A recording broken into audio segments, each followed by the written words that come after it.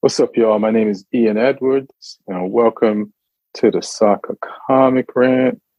Let me see if I could show this shirt off for the people watching on YouTube. Yeah, it's a brand new United shirt bought to me. It's a Christmas gift from my manager. It has my name on the back. Let me see. Let me just do, if I could just do this. Can you see it, Neil? Bend a little. Oh, yeah, here we go. No, yeah, this is fine. Edward 7. Yeah, so... United's new right back. United's new right back. Y'all just signed me. It's on and popping. Wan-Bissaka the lot. Watch it back. You know what I'm saying? It's on. Yeah. So today on this episode, we're going to be talking Arsenal getting it handed to them in the second half by a determined circle the wagons Man City. If they're going to take our titles, they ain't going to take this one because we're going to run this to the end of the table. So Pep found the thing that he wanted, galvanized his team, siege mentality, and they're going to be tough to beat from now on, I suspect. We're going to talk about Man United versus Barca at the Nou Camp in the Europa League, the biggest Europa League game in recent history.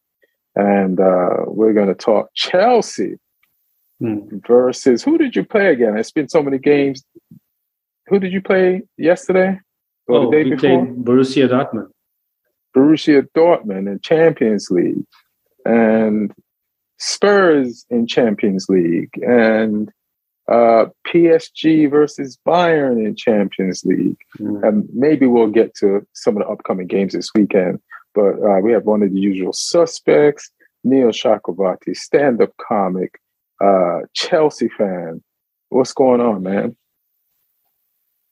All good. Pretty exciting week. Lots of big matchups, lots of different competitions. And yeah, a lot of things have changed since last week. Yeah.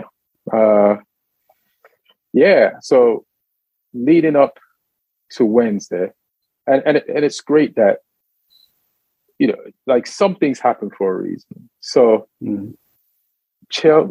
Arsenal started off the season on fire, right? And in the middle of the season, before the middle of the season, we have the World Cup in a weird place in December. But also because the Queen died, it also changed the schedule up. So that when the schedule settles, there's a game midweek between Arsenal and Man City, who are both neck and neck at the top of the table.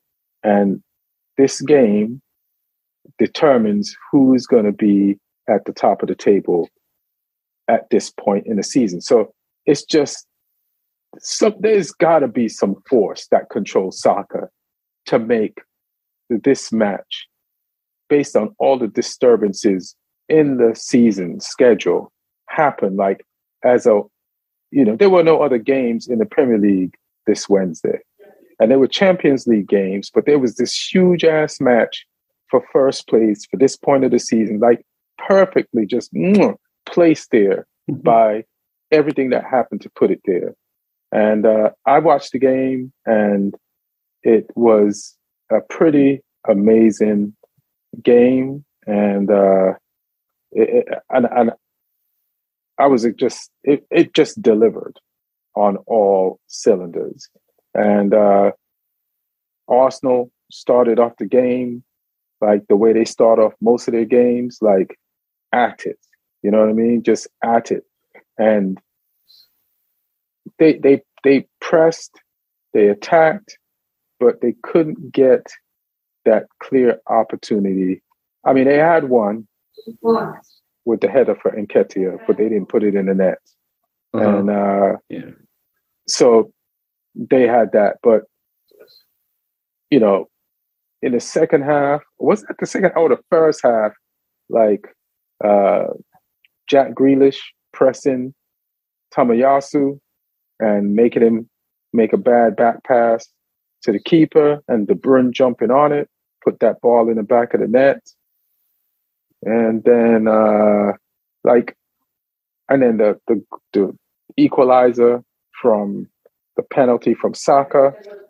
And then I feel like all the goals were caused from pressure, all 4 goals, because you have the Tamayasu goal, and then the penalty, and Nketiah won that, but he won it after one of his teammates stole the ball or intercepted a pass from Rodri and passed it into him in the penalty box, and he ran into the space and got fouled after he tried the shot on Man City's keeper, Ederson. And then the other 2 goals that City scored were definitely like defender errors. Like in the second half, Man City decided, we're going to press harder, we're going to bring more energy, we're going to match their energy and pass their energy. And a lot of people want to say the game changed for Man City when Akanji came in, but it changed before it even came in. And then Akanji being substituted in added to it. They took out Mahrez, they moved Bernardo Silva, and then, you know, like I said, even before that, there was like this extra smartness or streetwiseness about Man City. And Pep actually kind of went practical. Like, and it was that practicality, because at that point, Pep was like, I'll take this 1-1 draw up here. And Arteta's like, I'm home, I want to win this. So it kind of like, you know, Pep was willing to bend, and Arteta was like, they got to break me. And City broke them. And also, there's something Pep did that was a bit practical too, as far as like, Henderson, clear that ball out the back. Like, you're going to clear it like it's one of your long passes, but I don't care if it gets to anybody. Like, they're not going to just pressure us in the back and overturn us like this. And Arsenal was too determined to play the ball out the back, which has gotten to them to where they are now. So people can like question it, which some fans are, but that's who you are. You play the ball out the back. You've gotten some amazing goals from playing the ball out the back. And if you're going to be the team that plays the ball out the back, ultimately you want to be able to do it against anyone. And for the Arsenal fans who are mad at Pep, are mad at Arteta for continue to play the ball at the back, especially in a game like this, like there's going to be a point when nobody can stop you from playing the ball at the back. But you need games like this to make mistakes in, so you can improve upon that. You know, like I remember years ago when Arteta first got the job and he wanted to play the ball at the back, and they'd make mistakes and they'd give up goals, fans being mad. But now they love it up until yesterday.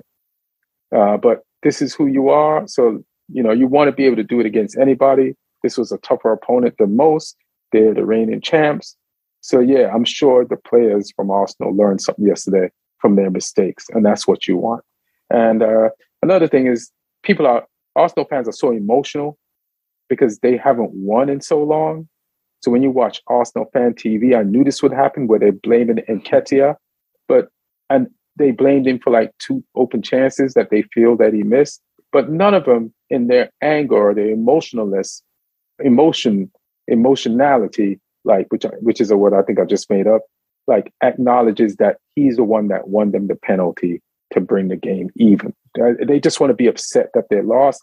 They're in fear of losing the league because they didn't believe they could win the league going into the season. But up until yesterday, thought, hey, we could actually win this. And then yesterday's result was the first time that brought them crashing down to like this defeat that they felt for years towards the end of Wenger's reign up until now.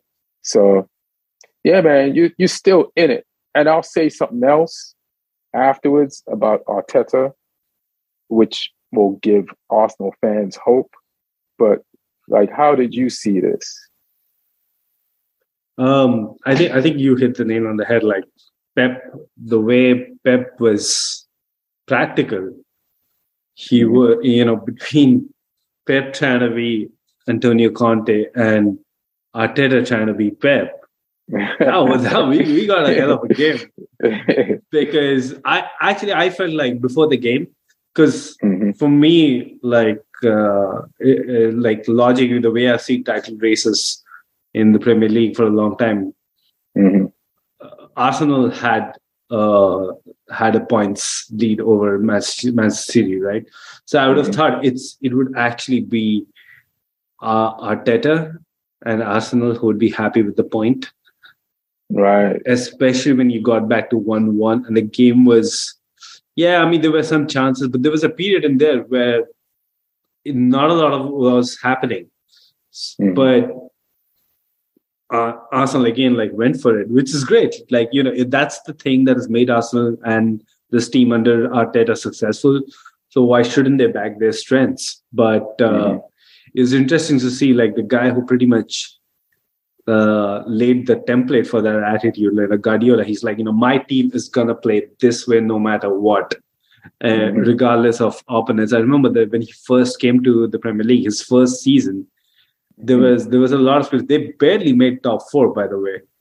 That was that insane Claudio Bravo goalkeeping season where he just they had a terrible defense that season, and there was a lot of criticism because there's also Guardiola first season in the Premier League, right? So there's a lot of criticism about his players not tackling. Right. They had Mangala, Otamendi, who ended up playing good under Pep, and like you said, Claudio Bravo. I don't know if they'd gotten rid of. They had company, but he was injured half the time. And I don't know was that the season they got rid of Joe Hart? He got rid of Joe Hart right away. Right away. But the guy he bought was bad too. So yeah. But then he made this famous statement that I don't teach my players to tackle. We don't do any tackling. We don't do tackling in training. I'm probably paraphrasing. It's been a while since that statement, but he pretty much basically said, this is the way I play. This is the way I've played in Spain. This is the way I've played in Germany. And this is going to be the way I'm going to play in England, and just deal with it. Your criticism really doesn't matter to me. And, he's made that count season after season, more than he's 7th year now, maybe. So the fact that he actually chose to be practical in a game of this magnitude and, gave the ball away, was comfortable, giving possession away. And it made for a great contrast in styles, which I was not expecting before the game. I thought it was going to be literally, two teams going at each other, bang, bang, bang, bang, bang.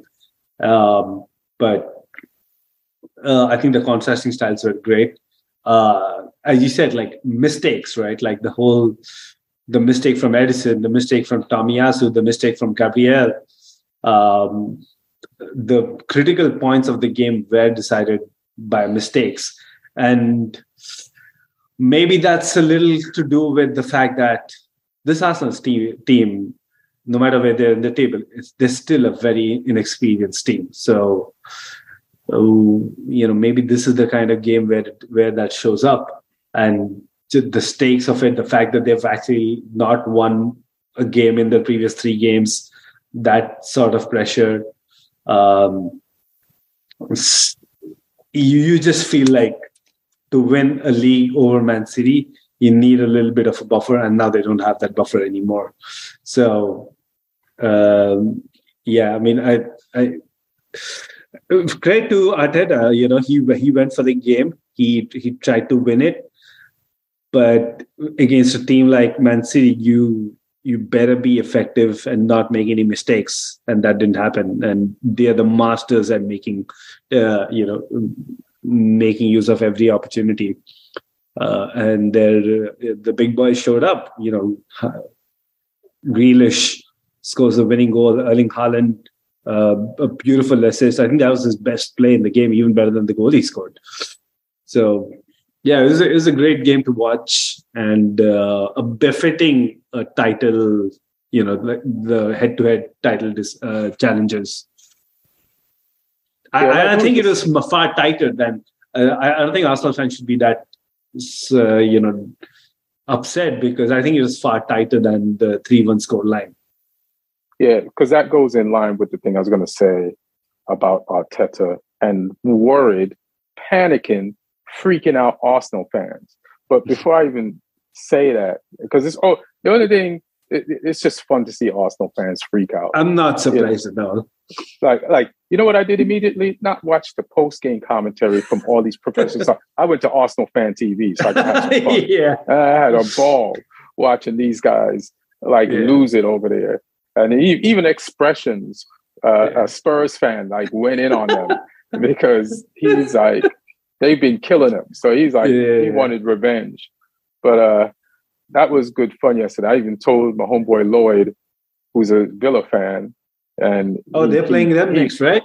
They're playing them next, and it's going to be the revenge of Emery. He's like, "Oh, you fired me, and you just are second place in the league, and why wouldn't I make you stay second place with this team that I got here?" Yeah, you think you're gonna win the league without me? No, not on my watch. So so one of the things I wanted to say was, damn it. So we were talking about who should have went for what in this game, and Pep shows his experience over Arteta, even though Arteta came up under Pep. It's like Pep played this game based on his practicality to win the league, and Arteta played this game to win the game. And the person who played the game to win the league won the game, and it will probably most eventually win the league. Like Arteta at 1-1 was going for it. He's young, he wants to win, and he feels like he has to win the league. And Pep is like, I'm behind you. I have less points, and but I'll take this 1-1. I'll play practical. I'll give over possession, and I'll concede some things to at least get a point out of this. I'm away, I'm on the road, and winning here, getting a draw here is good, because if I get you back to my spot, I'll have a better chance of winning there. And now he's got to win there, and it's going to be more likely that he gets the points, full points, back at the Etihad. So that was good. But there's something else I wanted to say. Do you think that was a penalty? That was a very soft penalty. He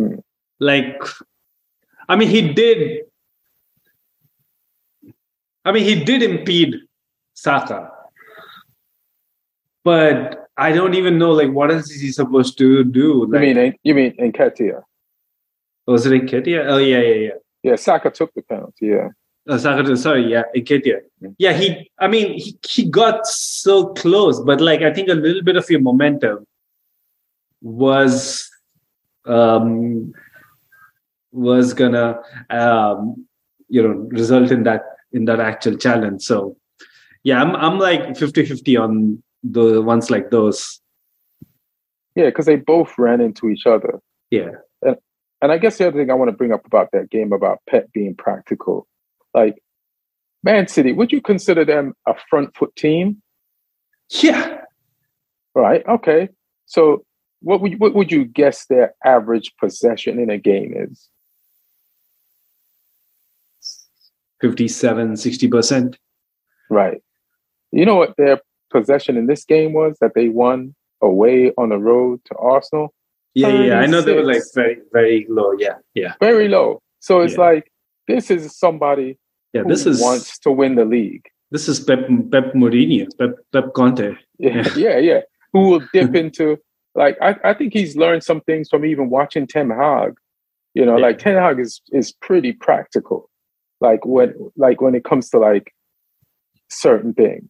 And then Arsenal trying to win the game and not the league, 64%. You know how many passes City had? 303. That is way down. They were like, we're going to clear this ball out. You can have it. And then we'll press you. See if you can get the ball out of your half. No? All right, we'll take that goal. And we take that goal. And we take that goal. Thank you, Arsenal. So yeah. Do you want to talk about? Yeah, I have a theory that I actually feel. I don't know if it's actually borne down. Probably somebody out there is doing the data analysis behind individual games, but I have a feeling that low possession games probably suit Haaland a lot more than the standard Pep Man City style, because I feel by far Haaland's biggest strength is his pace and his ability to, beat the last man. Yeah, to break free and just go for it. And if you are if you are playing so much in triangles and circles, in tough games, it becomes very easy for the opponent to pretty much, crowd you out of central areas. If you're playing without the ball, you can actually, suck people in and then create that space that Haaland can just absolutely go and attack.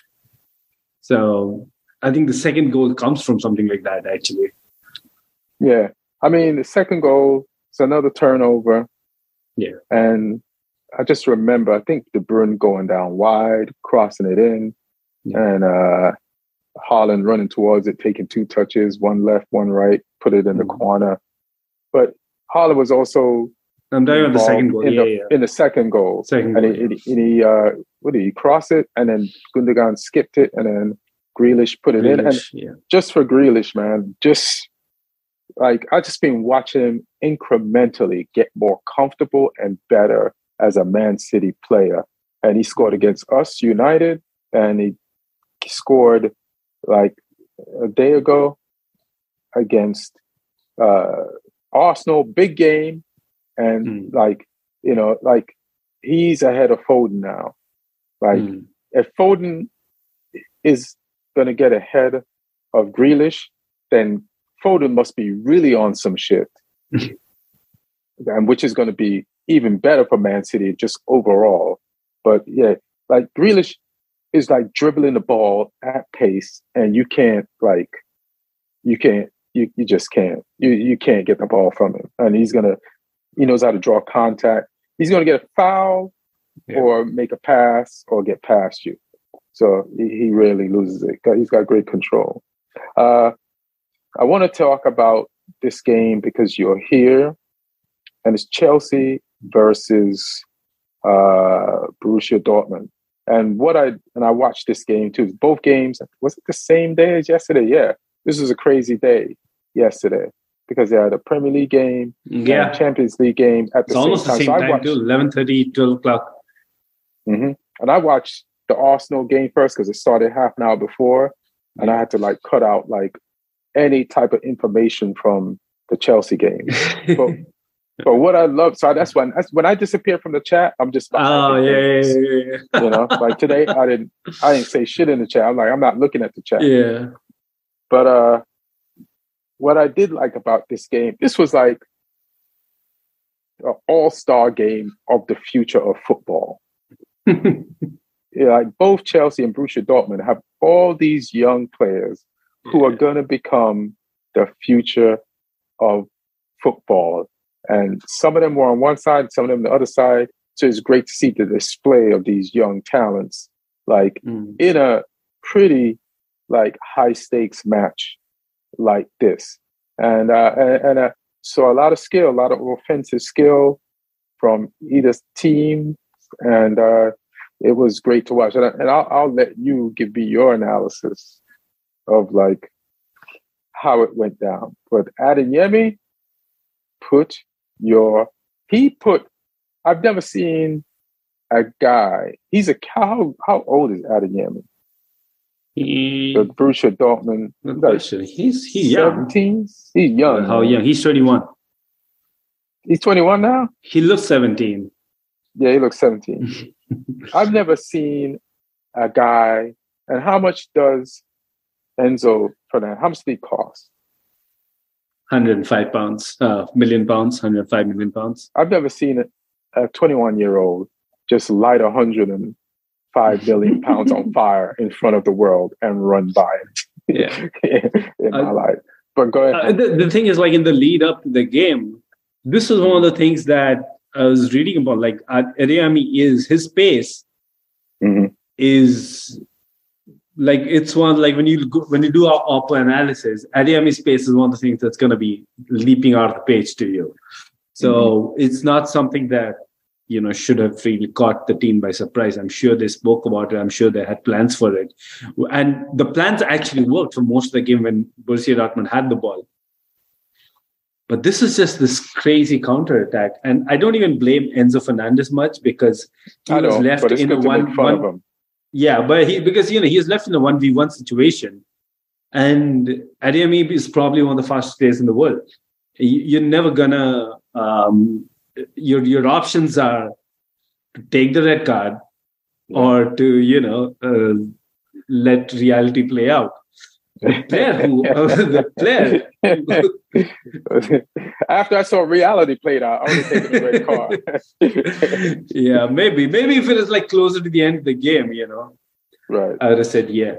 But the bigger thing there for me was, and we've as Chelsea, we've conceded a lot of these counter games from free kicks or corners that we've taken. Don't forget, like we almost scored thrice in the 2 minutes leading up to that goal. Once was a crazy save by the keeper. One was one hit the post and one just missed the target.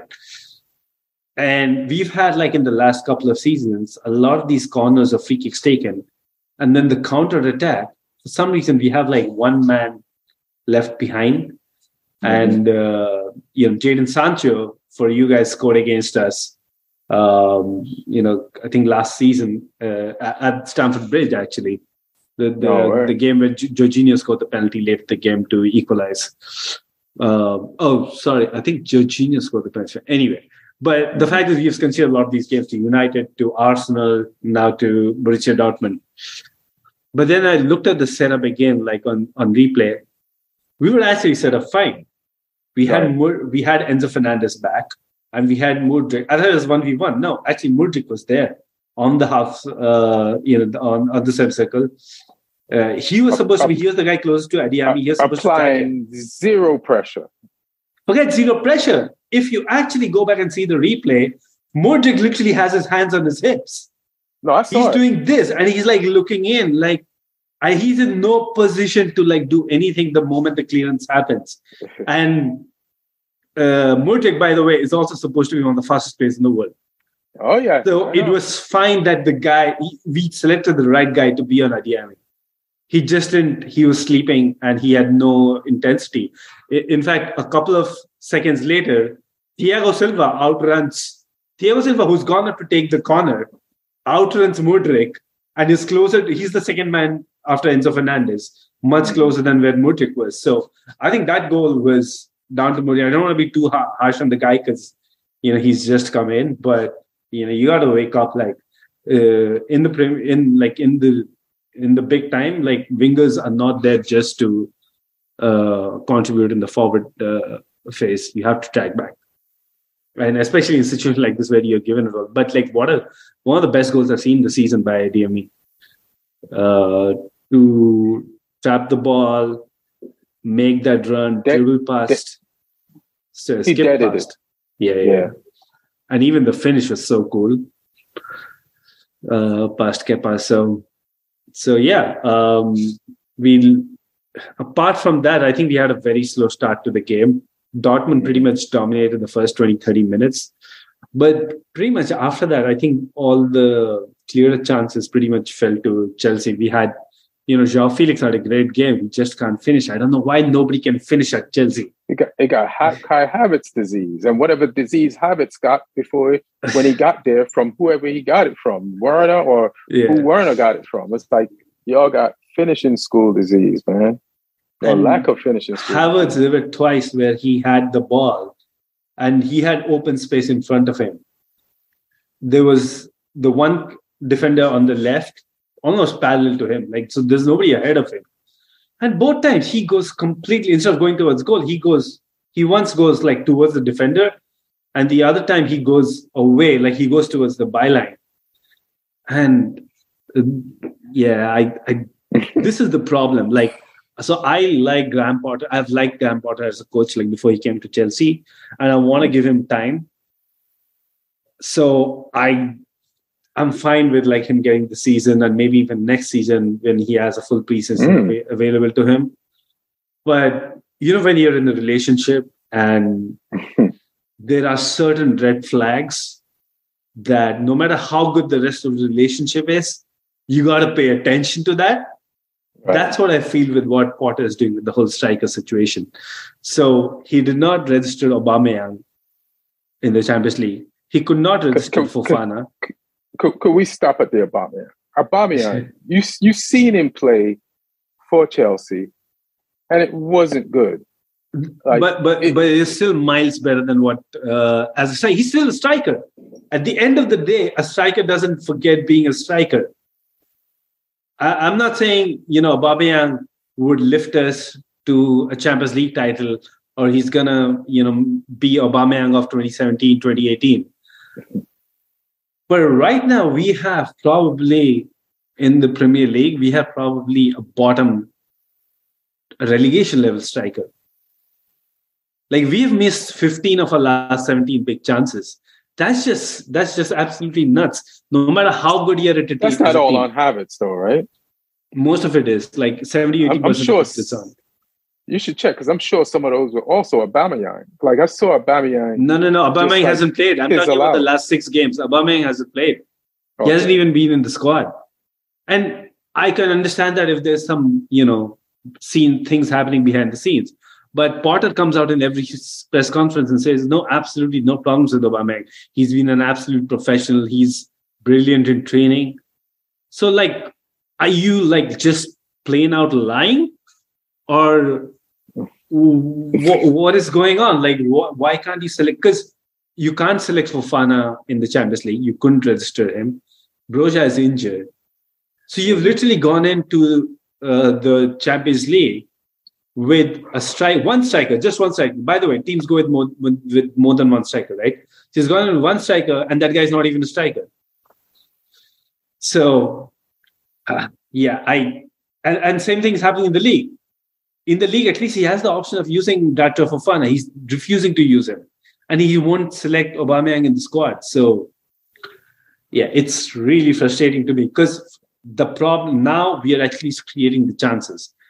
If you'd spoken about this like a month back or like more than 7 games before, I would have said there's no point having a striker because you're not creating anything. But now we are creating. We're creating actually a good number of chances every game, but we can't score because we don't have a natural goal scorer. So, what do you think of Mudryk so far, besides being a terrible defender? I think he's on set plays. Yeah, I think even the last game, I think the goal that we conceded, his tracking back was a little partly at fault. But I think as like his primary role, he is doing. He's been okay. Like he hasn't done anything great. Like he hasn't scored or assisted for us yet. But he is providing the pace. He is stretching the play, and he is making those passes. And linking up good with like people like Felix, Enzo Fernandez, Chilwell, who played the last game. He made a delicious ball. He gave a delicious ball to Kai Havertz in the last game, and then Havertz, obviously being Havertz, was offside.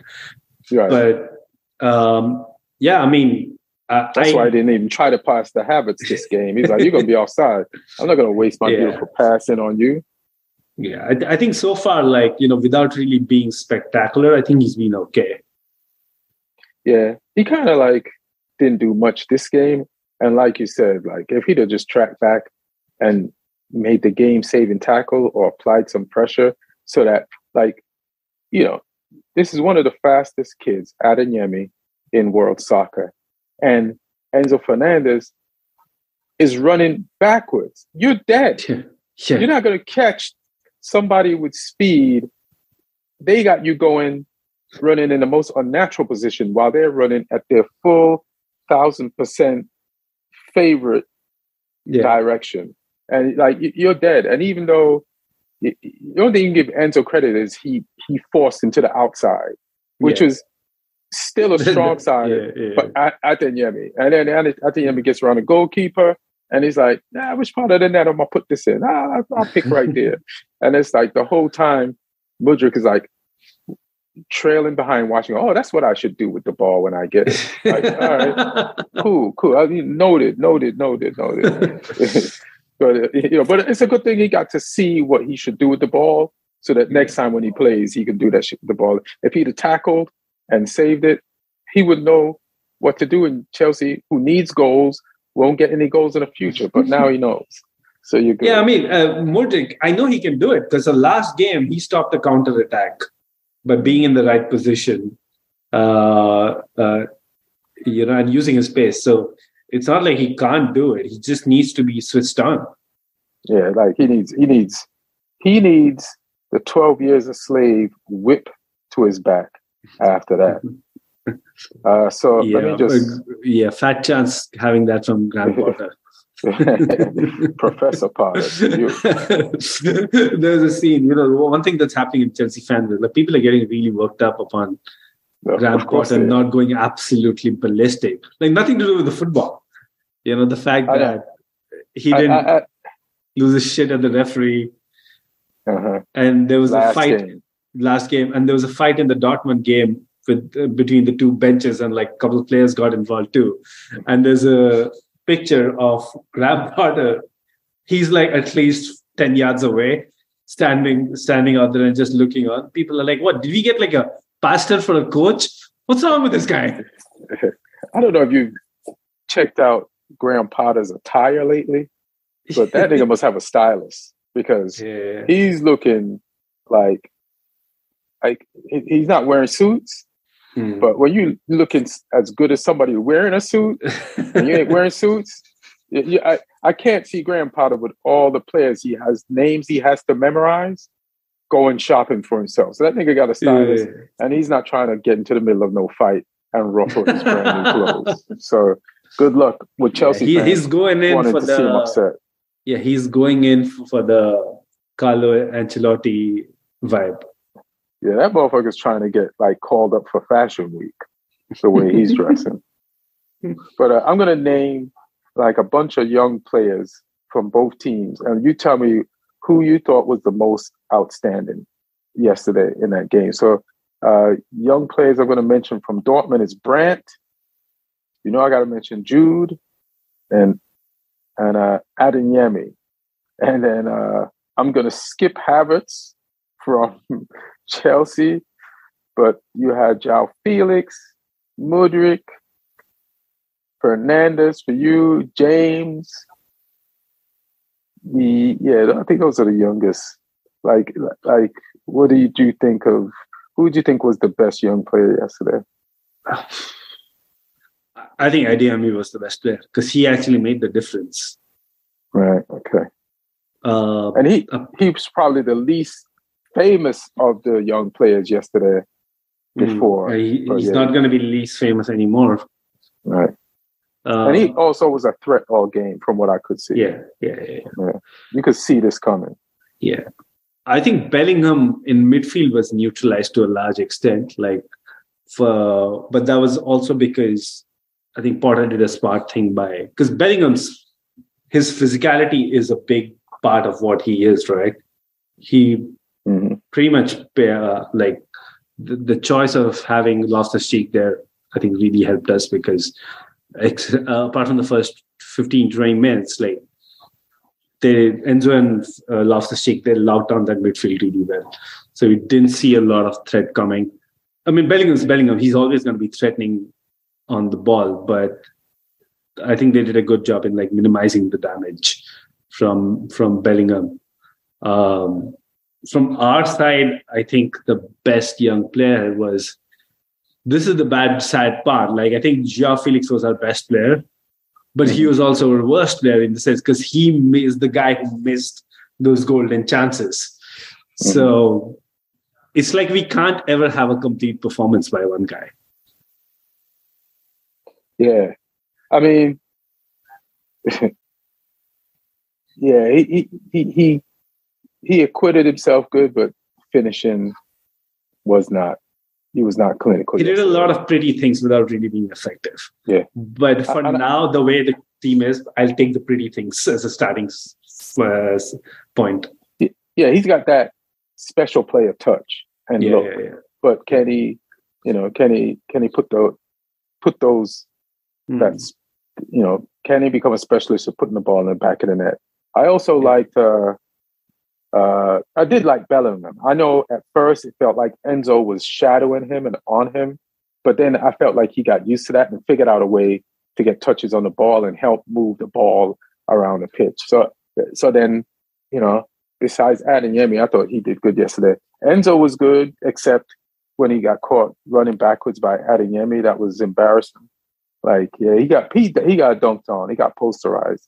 He got filleted at the stake by that kid. But I would still say in all of Enzo's games, he was good. Ziyech, he's not a young player, but what a frustrating guy to have on your team, bro. Yeah, Ziyech is like, it sometimes makes me laugh because a lot of times he gets the ball and I know exactly what he's going to do. Yeah, and I think everybody knows go forward, stop, and then make this awkward cross-field cross that 90% of the time gets to nobody. Yeah. But the weird thing about Ziyech is like, even though he does that, it at least once or twice a game, it will actually make a difference. Yeah. And it did. Even this game, make a difference, right? but it, yeah. Who like the Havertz, him or Anthony from Man United, who used to play on the same team for him, as him, Ajax. Why can't Ajax right wingers go straight and right? Why is this cutback thing? Yeah, and but we are not a team where we can take advantages of low volume. So you have to do that thing right a lot of times for us to even like have any joy out of it. So yeah, I want to see a lot more of Madueke. I think Ziyech, ever since he's been played as a winger, has been decent. But I feel we can do a lot more. So if Madueke is the answer, then so be it. But yeah, I'm not totally disappointed with Ziyech. It's just that it's frustrating because I'm sure opponents are also figuring him out, and it's very easy to like cut, minimize any damage from it. Yeah. All right, I'm gonna skip from this game. And do you want to talk about PSG versus Bayern Munich? Did you see it? And then Lee, I saw most of it. I don't know the exact amount I saw, but I saw a fair bit of it. Well, Lee came to rescue you right on time. Let's see if Lee saw that game. Lee, everybody, Lee just joined us. Stand-up comic from England, Southampton, fan with no coach. Jesse Marsh said no, and Southampton said no. We don't know who said no first to who, but they both said no. So, what's up, fam? How is Did you get to see the PSG Munich game? Yeah, I did. Yeah. So could you give us your assessment of said game? Bayern was surprisingly dominant for the first, I would say, hour or so. Surprisingly so. Like I thought they would I thought PSG, like I said, I think I predicted on the pod earlier in the week, I thought PSG might have the edge. But I mean, Bayern, they made it count. Kingsley Coman scored the goal. He didn't celebrate. He tried to keep it neutral. He's obviously ex-Paris. But yeah, Mbappe didn't start. He came off the bench. So and that gave PSG some impetus. Like you could see he wasn't fully 100% when he came on, but he was still trying to do everything. And he obviously had goal disallowed. Or 2 goals disallowed, actually, I think it was. And PSG were trying their hardest to get back in the game, but they just couldn't find it. Like Messi had a really good chance from a cutback that came to on the edge of the box, and there was an amazing block in front of the ball because I think it would have almost certainly been a goal. And Nuno Mendes, the left back for PSG, was a really good outlet for them. down the left side. He was getting into the box, getting the crosses in. I was like, do they have two Mbappes on the same side of the pitch? Like every time he burned by somebody and left them in flames, I was like, that Mbappe, but Mendes, man. Jesus. Yeah, and Jan Sommer, obviously Bayern's buying in the transfer window to cover for Neuer.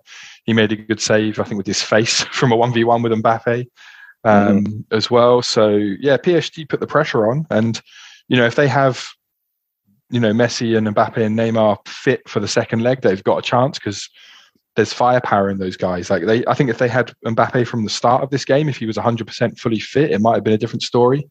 But credit to Bayern, they turned up with a game plan. They dominated when they had to. They got their goal. Choupo-Moting had a good attempt as well. So, all in all, it was an interesting game. Like it's always fun just to watch like two really high-class teams go at each other. And that's what this game was. It's a shame it didn't have more goals, but it was a very high-quality game of football. You could sense that. And Pavard got sent off as well towards the end for a bit of an ugly challenge on Messi. When Messi was bursting into the box, he sort of caught him just outside the box. Kind of smart in a way because Messi was about to drive into the box, and who knows, he could have got, it's Messi, he can do something with that. Right. But I don't know if Bayern will miss him for the next game. I don't know who the replacement will be. So they'll be without him for the second leg. But yeah, I think Bayern just about deserved the win for the dominance that they had for the first part of the game. So yeah, it was a good game. Yeah, it was shocking the first half to see like PSG just fall back and absorb pressure from Bayern in Paris. Like PSG acted like they went to see their dominatrix and played like they were in a dominatrix, their dominatrix basement for like most of the first half. Like the funny thing about the second half is before Mbappe came on, they changed the narrative of the first half and were on the attack. So just knowing that Mbappe was going to come on at some point made PSG more aggressive before he actually came on. Like that's how much influence this dude has. And then, like they just came out in the second half with just way more impetus, knowing that their change was going to be made. But like you said, it went the way it went, and PSG overall just seems so weak. And I know it's football and anything could change in a game, but they just look so weak for a team that has Neymar, Messi, and Mbappe. And I was listening to Jules. I forgot his name. He's a journalist. He does ESPN on a lot of shows. Jules Lawrence. Yeah, Jules Lawrence. He's like, this team can't work with the three up front. You could play two of the three, but not all three. And I don't think he's wrong, man. Like for them to win, like Messi's not going to defend. Like all three of them are not going to defend. There's always a moment, just like we was just talking about the Chelsea versus Dortmund game, when you need an attacking player to make a defensive play.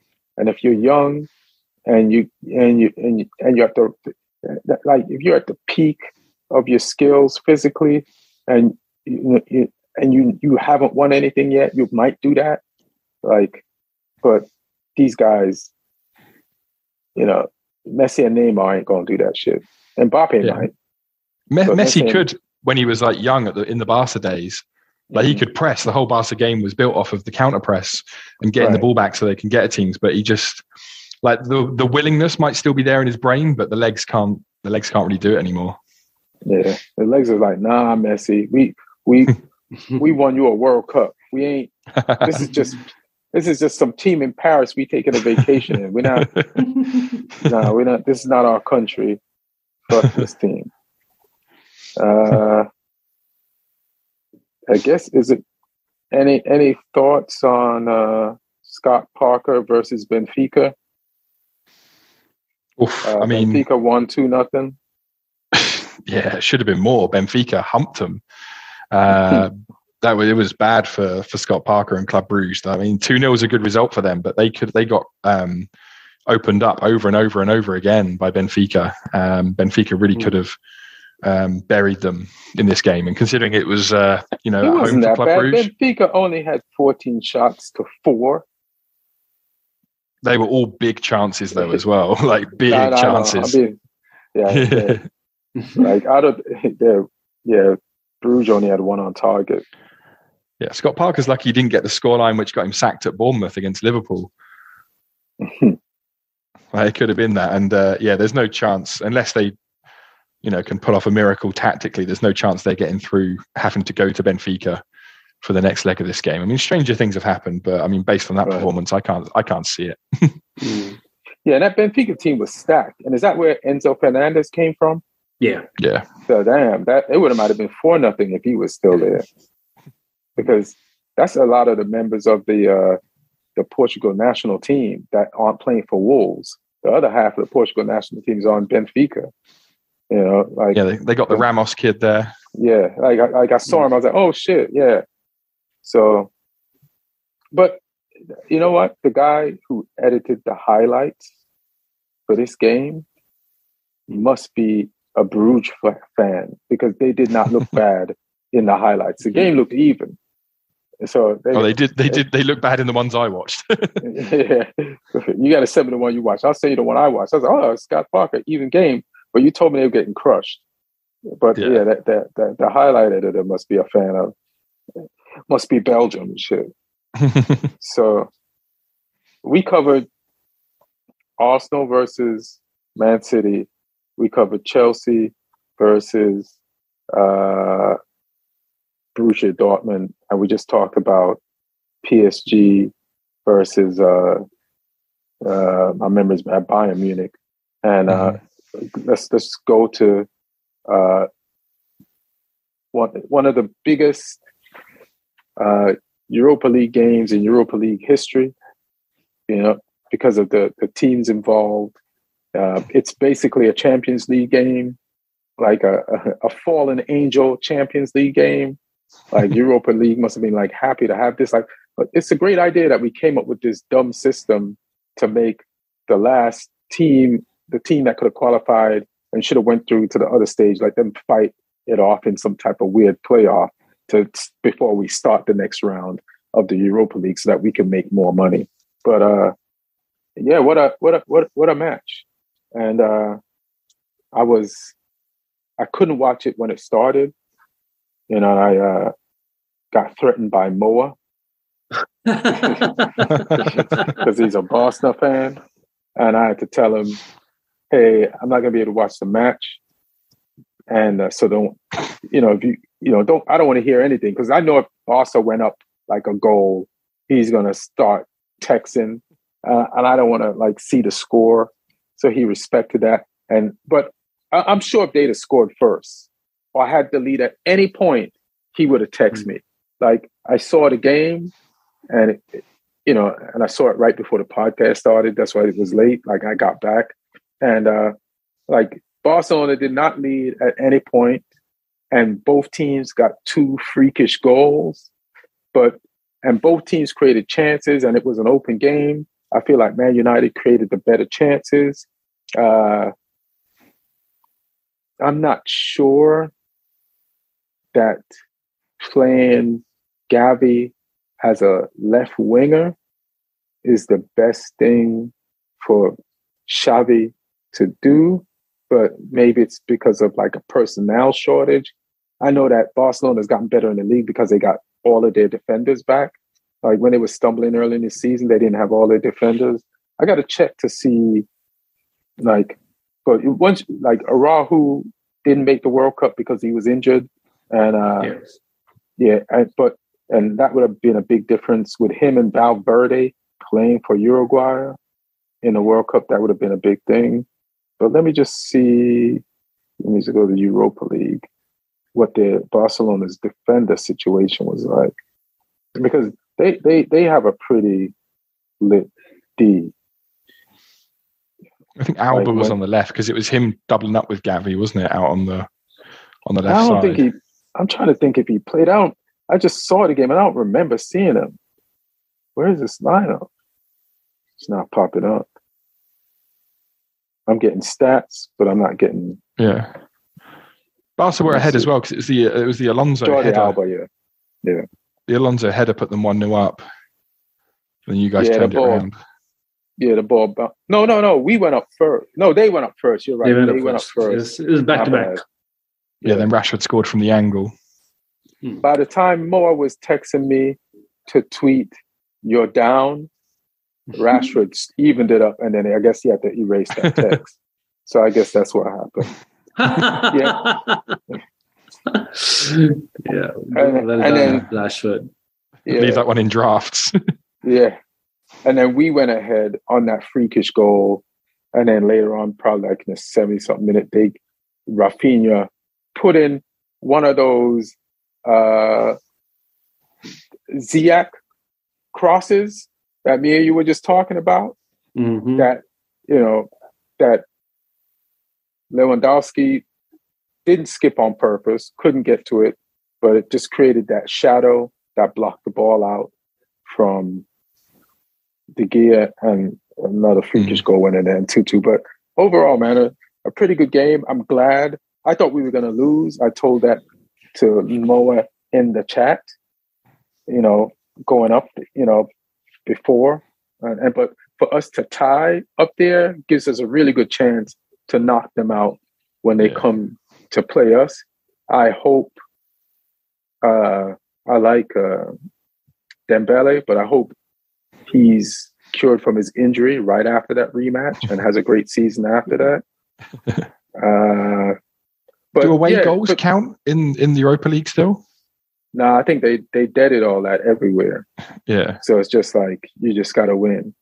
Because that would be useful, scoring 2 goals at their place. Yeah, that would have been dope useful. And I'm kind of confused by the way we were lined up. But I think Fred, I got to give him props, had a good game. And he's getting better, but he's still the guy that will impress you one game. And then you're like, all right, we can rely on him. And then he'll prove you can't. But then I think he's had 2 decent games in a row. I think he won the player of the match the game before this. He had a great assist for Rashford today. So I don't want that to get lost. That was like a world-class pass. And let me tell you who Fred is, bro. Like, I figured it out. He wants to be a hero. Fred wants to be a hero. Like, there was this tackle he made, I think, on Gavi, like outside the penalty box. And it's like, you wanted to make a hero tackle when all you had to do was stand in front of him and prevent him from, even if he turns, from making a through pass. And that's all you had to do. And you went to the ground because you want to make a hero tackle. But when Fred gets the hero shit out of his mind and just does this tackling at just a normal rate and just makes one-touch passes, this is a player. So I hope we can get that guy out of Fred. Get the hero out of Fred. Like, I think he's been abused by Manchester United fans so much he wants to prove to them that, no, I can do hero shit. And when you try to do hero shit, it's not good for the team. Basically, he wants to look Brazilian. Yes. Hero shit. Yes, he wants to look Brazilian. Stop trying to look Brazilian, bro. Be Scott Parker when he was a player. And United would love you. Be Carrick. Carrick was boring, but at some point, everybody's like, Fred, like, history will tell us who you are. Yeah. You know what I'm saying? I mean, I remember like Mikel, when he came to Chelsea, he was like known as this attacking number 10 style of midfielder. But Mourinho gave him one task to essentially, become a deeper defensive midfielder. And he took on that role and he absolutely nailed it for almost an entire decade. So, did you guys respect him? I thought you guys didn't respect him. I thought he was a good player. And I was like, never heard any Chelsea fans bragging about him. The thing is, Mikel, he was overshadowed. Yeah, you're right. Like, he's one of those guys he never got as much praise as he should have. But he's like one of those cult heroes. And people like who followed a lot of Chelsea, they appreciate like what he's done. He never let never let the team down. Probably our best player in the whole Champions League run in 2012. I think he played every minute of every game. So, yeah. But what I'm saying, like with somebody like Fred, I don't know what age he is. I don't know if it's too late for him to change the way he plays. But there are people who have like reinvented themselves in these roles and gone on to have great, successful careers. Is 29 too late? Yeah, 29 is too late. Because you just know that the manager's not going to have faith in him. Is 29 too late for him to become Clarence Seedorf? Yeah. Because I think that's who he's trying to become. He can be a good squad player, I guess. Yeah, he could be a good squad player, but when you come on, just one touch the ball and then make the tackles you can make and have some discipline defensively. Don't always just to be out of contact with is it the 6? Who's staying behind? Yeah. Keep contact with the 6 sometimes and the back 4. But Luke Shaw played center half, left-sided. And somebody was saying today, it's an indictment on Maguire and Lindelof. But once Lindelof is on the bench, and Lindelof has actually been good next to Varane or next to Martinez, it's not an indictment on Maguire either. It's just Ten Hag prefers a left-footed, left-sided center back, and Shaw has proven that he could do it. So, he was, so he's in the game. But yeah, man, he's got the physique to play at the back as well, hasn't he? He's actually built more like a centre back than a left back, really. Think so? Yeah, he's quite like broad shouldered and like stocky. He's 6 foot tall as well, so he's built more like a centre back at times. He's the shortest 6 footer I know. Like, I believe you that he's 6 foot, but he doesn't look like it to me. I think it's because he's quite like squat physically as well. Like he's like stocky, like he's wide. Right. He's not like sort of like lean tall. Right. I'm looking at some of the stats from this game. I did not see the 61% possession that Barcelona had in this game, but all right, fine. If they say so.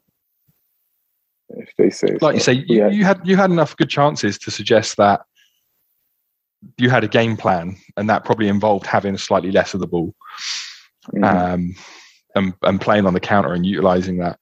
I found it strange. You guys played Weghorst as like a 10. You played him like the Harry Kane of your team, with Rashford like roving ahead of him, moving into the wide areas, going central, almost having like a bit of a freedom roll across the front line, which seemed to cause Barca problems as well, because he was popping up in different areas, like getting in behind and stuff. So that was an interesting tactical tweak from Ten Hag, which they probably didn't see coming as well. Right, and we had Bruno on the right, and we had Rashford as the 9, and Sancho on Sancho on the left. Yeah.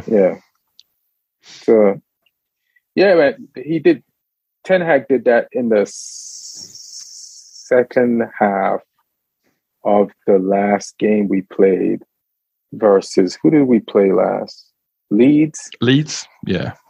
When they took off, they put in 2 subs. One was Garnacho, and who was the other person? And we thought that, they're just going to put Garnacho left.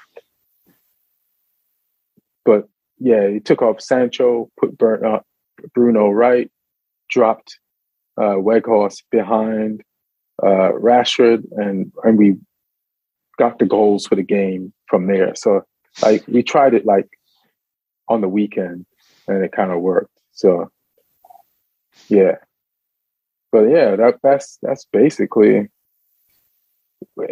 who's the next person to turn down the Southampton coaching job? Like who's next to be like no, and to be no to? I mean, I turned it down today as well. So, I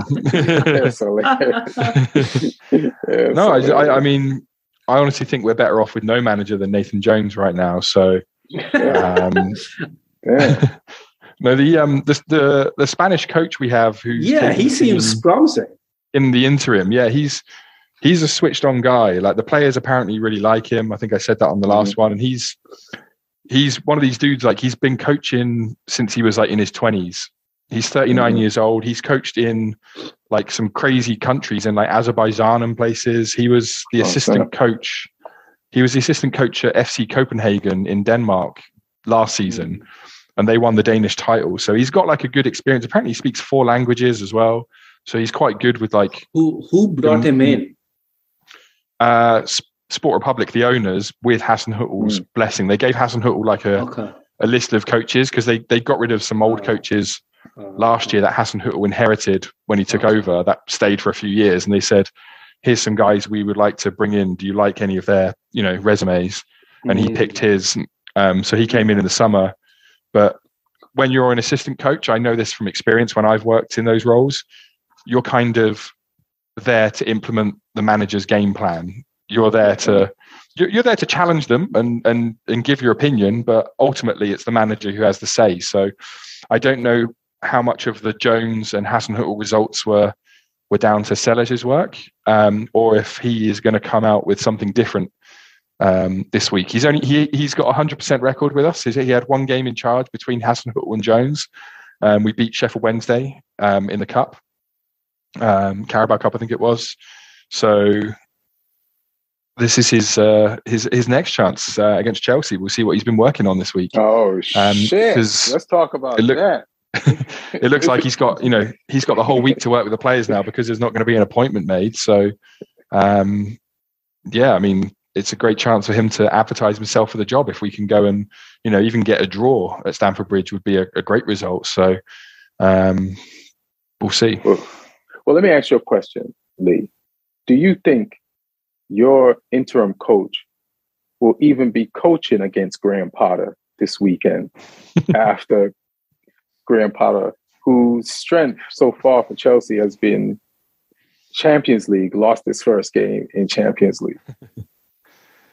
Yeah, I mean, I'm pretty sure Potter will still be there. He's they looks like they're going to give him time, and the team are actually playing okay. They're just not finishing chances. So if they could not finish their chances this weekend, that'd be great. Because I mean, some pretty average teams have managed to take points off Chelsea this season. So I'm hoping we can add ourselves to that list of mediocre teams to upset them. Well, you beat top teams before, like you beat Man City, like it was in a cup, but you beat them. And I think you've given them trouble before. And we beat Chelsea in the home game this season. So I mean, it was under Tuchel, who is apparently better than Potter. So if we can beat Tuchel, surely we can beat Potter. Potter did win 4 out of 4 Champions League games though in the group stage. So yeah, and what's his name would have won 5 if he'd won today. Yeah, 5 in a row. First Chelsea manager, but didn't happen. If he'd have won yesterday, I mean, what do you think your chances of beating Southampton this weekend, man? What you got? I think our chances of playing a good game are pretty high. But beyond that, like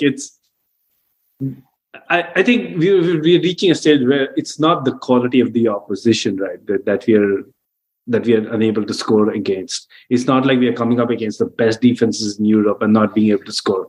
So it really doesn't matter what level Southampton currently is, which is not a great level, but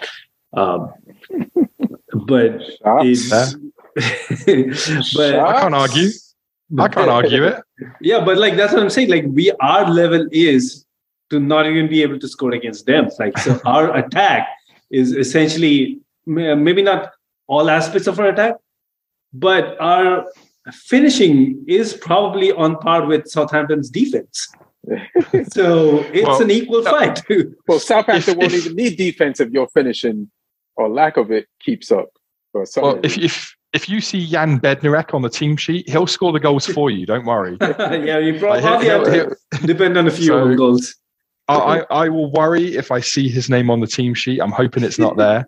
I'm hoping Ruben Sellers has enough experience of watching him to go, nah, I'm not going to pick him like Nathan Jones did. So, but yeah, if he's on the team sheet, you can guarantee he'll put one in the net for you. Jan Bednarik is going to be Chelsea's leading scorer this game. Let me ask you a question, Neil. If Potter loses this game against Southampton, a wounded team, no coach, rudderless in London, do you think the patience is over for Potter? See, the thing is, like, it's so tough to know because these are new owners. You don't. What would you do? Have a lot of. I'm kind of sick of the revolving door of managers at Chelsea. So, and I always believe that you should give a manager at least till the end of the season, which is why, I mean, I was against Tuchel sacking. I was against Lampard sacking. So I wanted Sarri to stay on. He left himself, so that was not a sacking. But as I said, like, if Potter keeps doing this thing with striker, like, he's almost like he has a death wish. So I don't know. I've definitely seen in the last 6 games our performances improve. A lot of the things that we are not doing right before that, we've improved a lot in those aspects. Defensively, we are the 3rd best team in the league. So he's at least locked down. Yeah. Goals per game conceded. Yeah, we are 3rd in the league, ahead of Man City. And almost by the close with position Arsenal. you are in the table. Yeah, I know. That just shows like how bad we've been going forward. We are on track on a goals per game basis to be the 6th lowest scoring Chelsea team in first division history. Like, this is since 1907. Oh, you talking about Chelsea women or the men? The men. Okay. In the history, like, we are on track to be, like, if we continue scoring at this rate. This season Chelsea or Mourinho Chelsea? I'm talking about goals scored right now. Yeah. Goals scored, we are on track to be the 6th lowest Chelsea team of entire first division. That's like the old first division plus Premier League since 1907. My bad. I thought you were still bragging about your defense because the defensive thing is the thing that sounds impressive. So it doesn't even where y'all are in the table. So that's true. Like, we are historically bad as an attacking team this season. And we are on a league basis doing pretty well this season on defensive basis. So yeah, I mean, let's see how it goes. I would be really excited to see if we have a difference change in the striker position. I think the 4-2-3-1 is doing good other than that. Let me ask you one question. So you're Chelsea coach. You're going to work out the team for the rest of the week. What's the one thing you're working on this week? I'm making sure every drill that's happening on a first team basis does not have Havertz in it. It has either Fofana or Aubameyang. I mean, the other pieces are doing their job. You know, I think we can still get more fluid. Of course, we are not completely there in terms of fluidity, but maybe Zakaria coming in for Loftus-Cheek. But even though I think Loftus-Cheek has done his job well in the last 2 games, but he's still only a makeshift DM. Zakaria is the specialist, and if he's fit finally, he should be the guy playing alongside Enzo Fernandez. Badiashile comes in because in the league he qualifies to play. The rest I think is fine. Just, you know, play an actual somebody who knows the back of the net.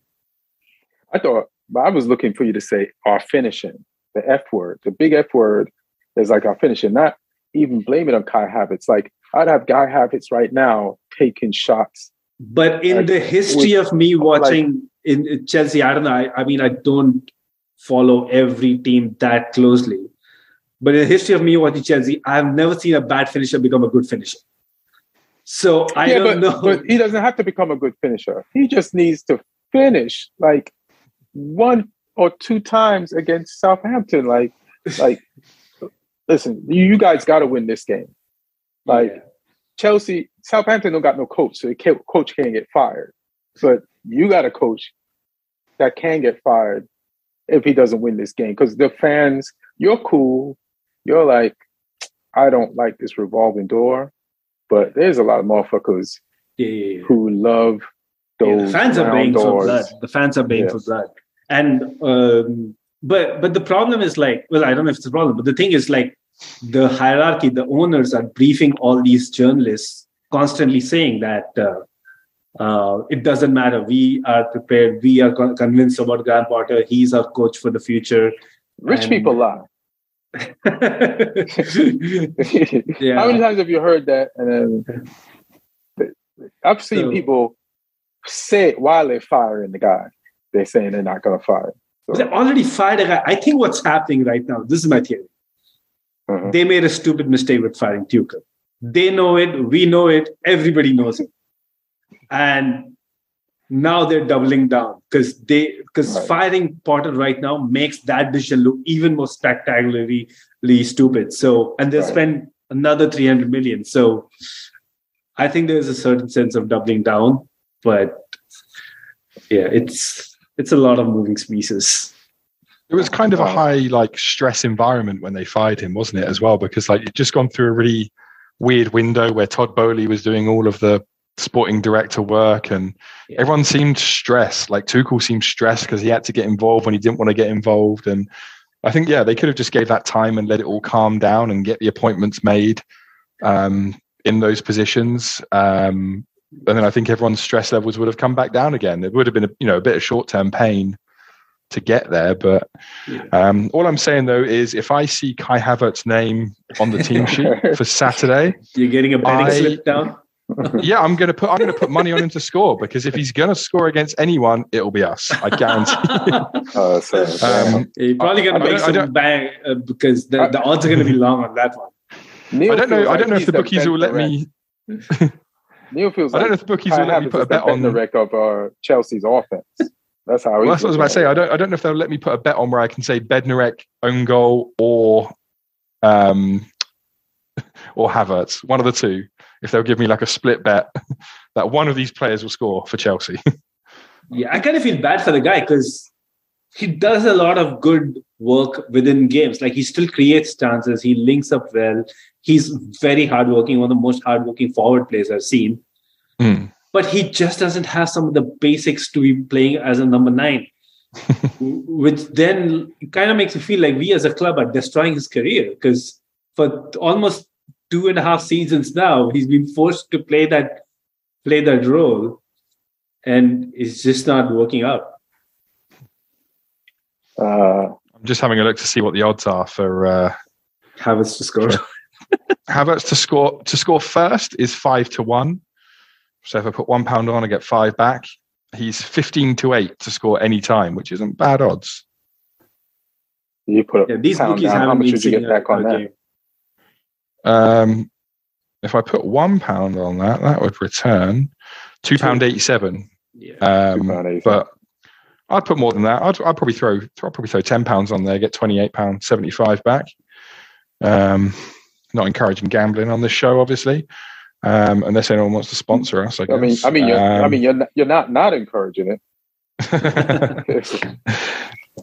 Gamble at your own risk. Definitely not encouraging responsible gambling. If you're asking people to bet on Havertz to score, these are the weird bets that they have for Super Bowls, like the bets that you're reading. I'm actually a plant from the bookies, trying to encourage people to give them money.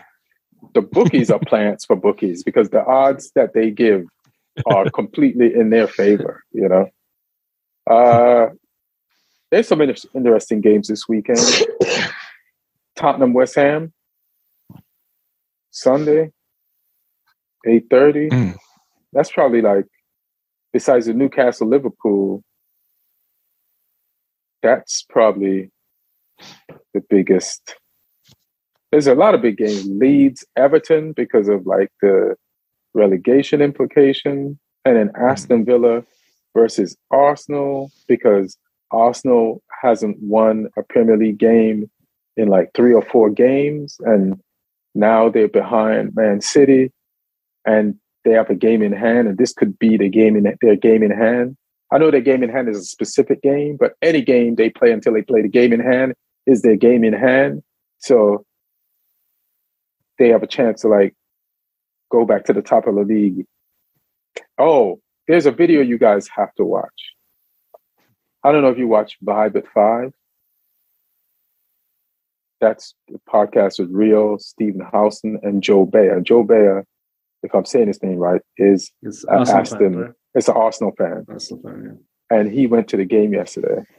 And I swear, so then they zoom in, and because he talks the ultimate shit on 5 at 5, especially when Man United lose or drop points, and Arsenal's just been winning. So his shit has just been up here. Like, yo, he was crying. Bro, he was crying by the end of the podcast yesterday.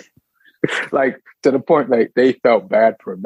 That's how, I mean, they kind of stopped bantering him.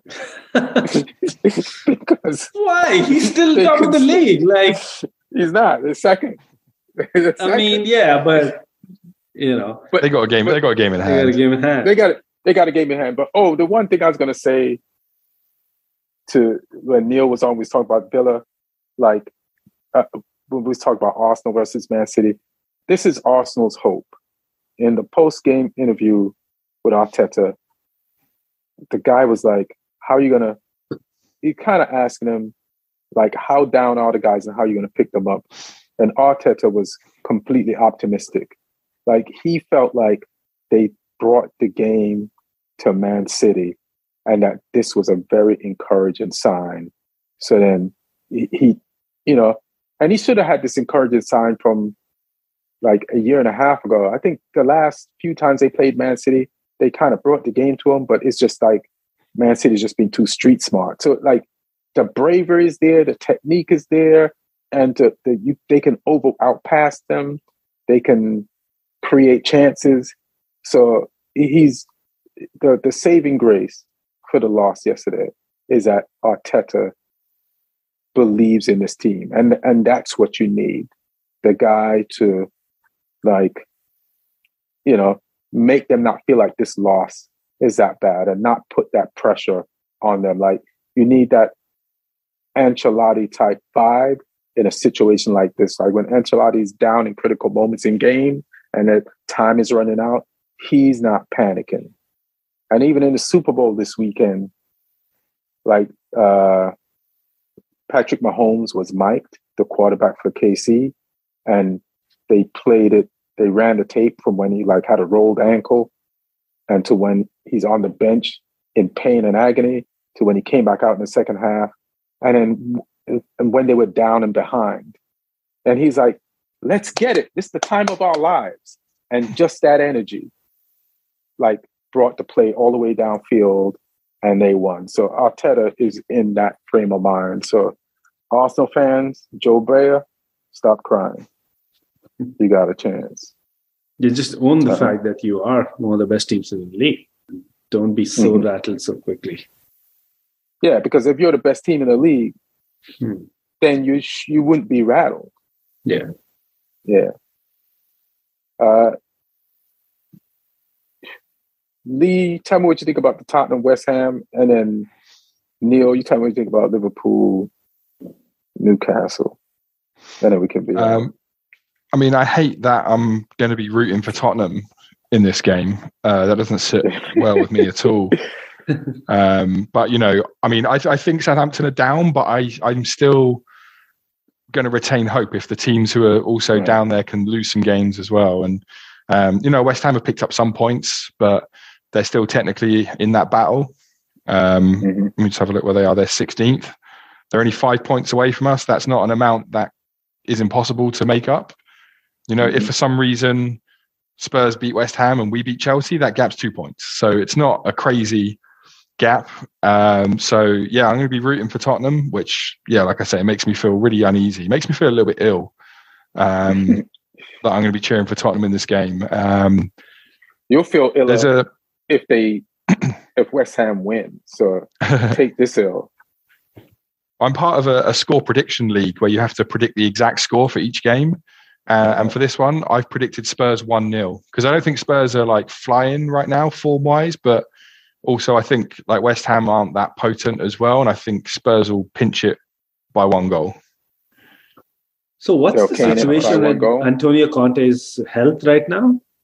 I know he had an operation and missed. What game did he miss?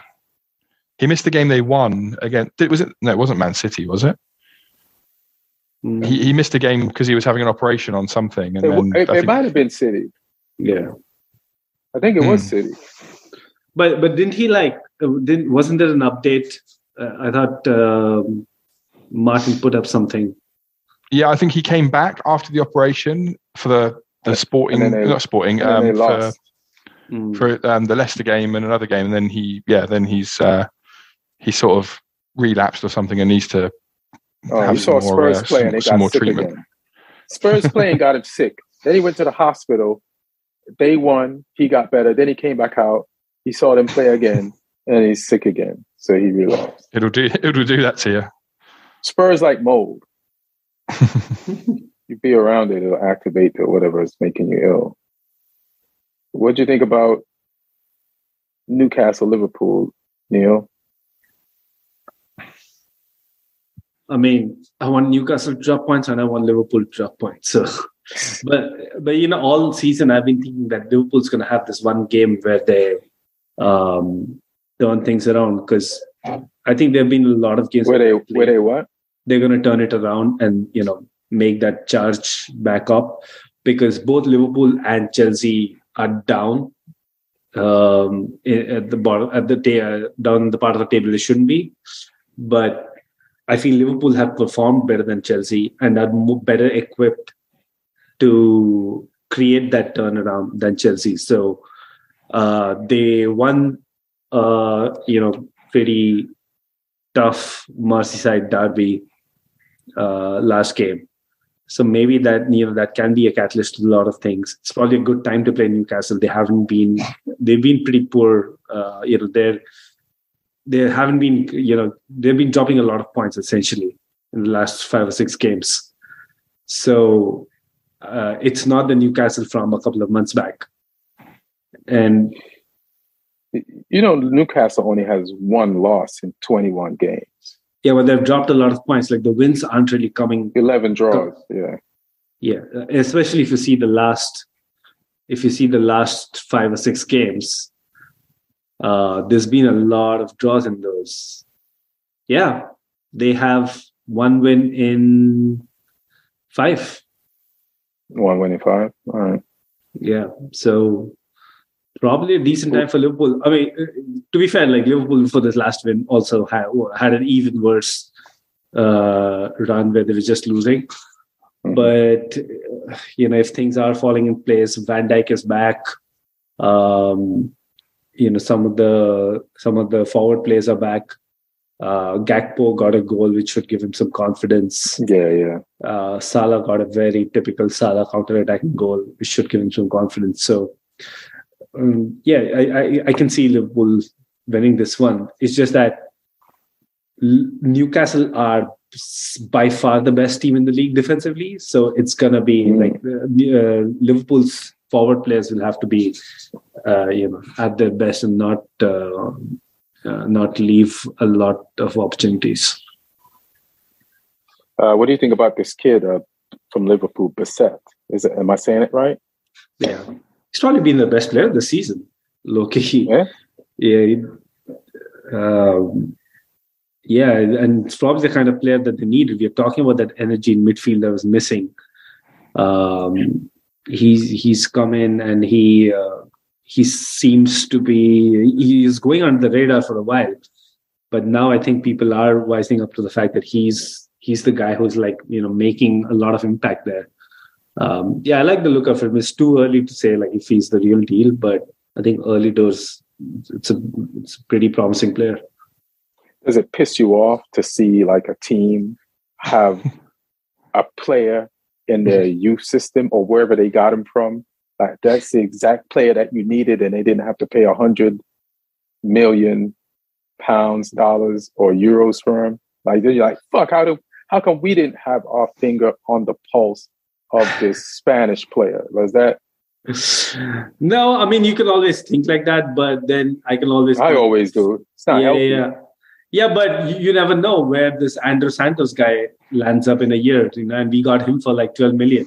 You never know where Chukwuemeka lands up. We got him for 16 million. Cesar Cassidy, 12 million. So we bought some good players really cheap in that midfield area too. Mm-hmm. I think Chukwuemeka is going to be good, but because people cost more than him that you bought recently, he's not going to get much of a chance. Yeah, that's always the danger. I think that's the bigger danger than not being able to get these good quality players at low prices, is the fact that sometimes a high price versus a low price can actually make the difference in game time, which shouldn't be the case. Right. Yeah. It's like, it's high price, and if somebody's like homegrown, like then, like that's why I think Mount got a lot more game time than Pulisic most of the time. Yeah, like, because he's like homegrown. But also, Pulisic couldn't stay fit. Like every time we try to give him some chance, he goes and gets injured. He was on the bench a lot, though. There's sometimes that he just come in like late. Yeah, but like he only is fit for that much amount of time. Like when the manager can't make plans around you, then you are going to be a bench player. There's been times. If I was Pulisic and you was telling me this, I was like, what about Reece James? They still make plans around him. He's injured more than me. Yeah, because there's no backup for Reece James. Pulisic is not that much better than the other guy in this position. You think he'll be gone in the summer? Pulisic, yeah. I think we're going to have like Pulisic, Ziyech, Hudson-Odoi. That entire winger position is going to have. Shit! I forgot about how. Is he injured or what? He's at Leverkusen. He's at Leverkusen on loan. Oh, he's not doing much. I know you've been tracking him. No, nothing. I'm not even getting a chance to track him because he's on the bench there, which means he's not doing well. So the guy that Bayern wanted, that you could have sold to Bayern and made some money, you could have ripped off Bayern, bro. Well, I think at that point, like he had an injury, he had an ACL right after that. So I don't think we would have gotten the same price after that injury. Still got something. Yeah. Well, we might still get something. He's still young. But my point is, like, I think a lot of these players, like Pulisic included, like getting somebody like Mudryk and Madueke, two wingers who are like pure wingers, is definitely threatening somebody like Pulisic's position. And he's anyways going into the last year of his contract. Like if I'm Pulisic, I'll be stupid to renew my contract at Chelsea. Yeah, when I see like all the grocery shopping that y'all did, I'll be like, I'm just going to become that stale thing in the fridge. Right? I'm going to watch people open the fridge door and take out things and just overlook me until the fridge is empty. And they might just buy more new shit again. Fuck it. All right, guys. Anybody have anything else that they want to mention? I could say that I'm going to be in Houston at the Secret Group on February 24th. So if anybody in Houston on the 24th, I'm also in Austin again tomorrow, miraculously, at the show. I think it's free. The Armadillo, I think, something like that. Sorry, Lee, I cut you off. No, I was saying I don't have anything else to add. I'll wait until near the time to let people know what I'm doing when I'm out there. But it's not long now. This time next week, I'll be there. All right, boom. Cool. Oh, yeah. Anything? Chakravarti, Sawyer's lawyer. Yeah, at Sawyer's lawyer. And let's see who's Chelsea manager next week. Hilarious. All right, guys, thanks for listening. Thanks for watching. Like and subscribe on YouTube. Rate our podcast on all the audio platforms, and leave some comments, and we'll engage with you guys back. We love you. Stay good. One. Let me stop this.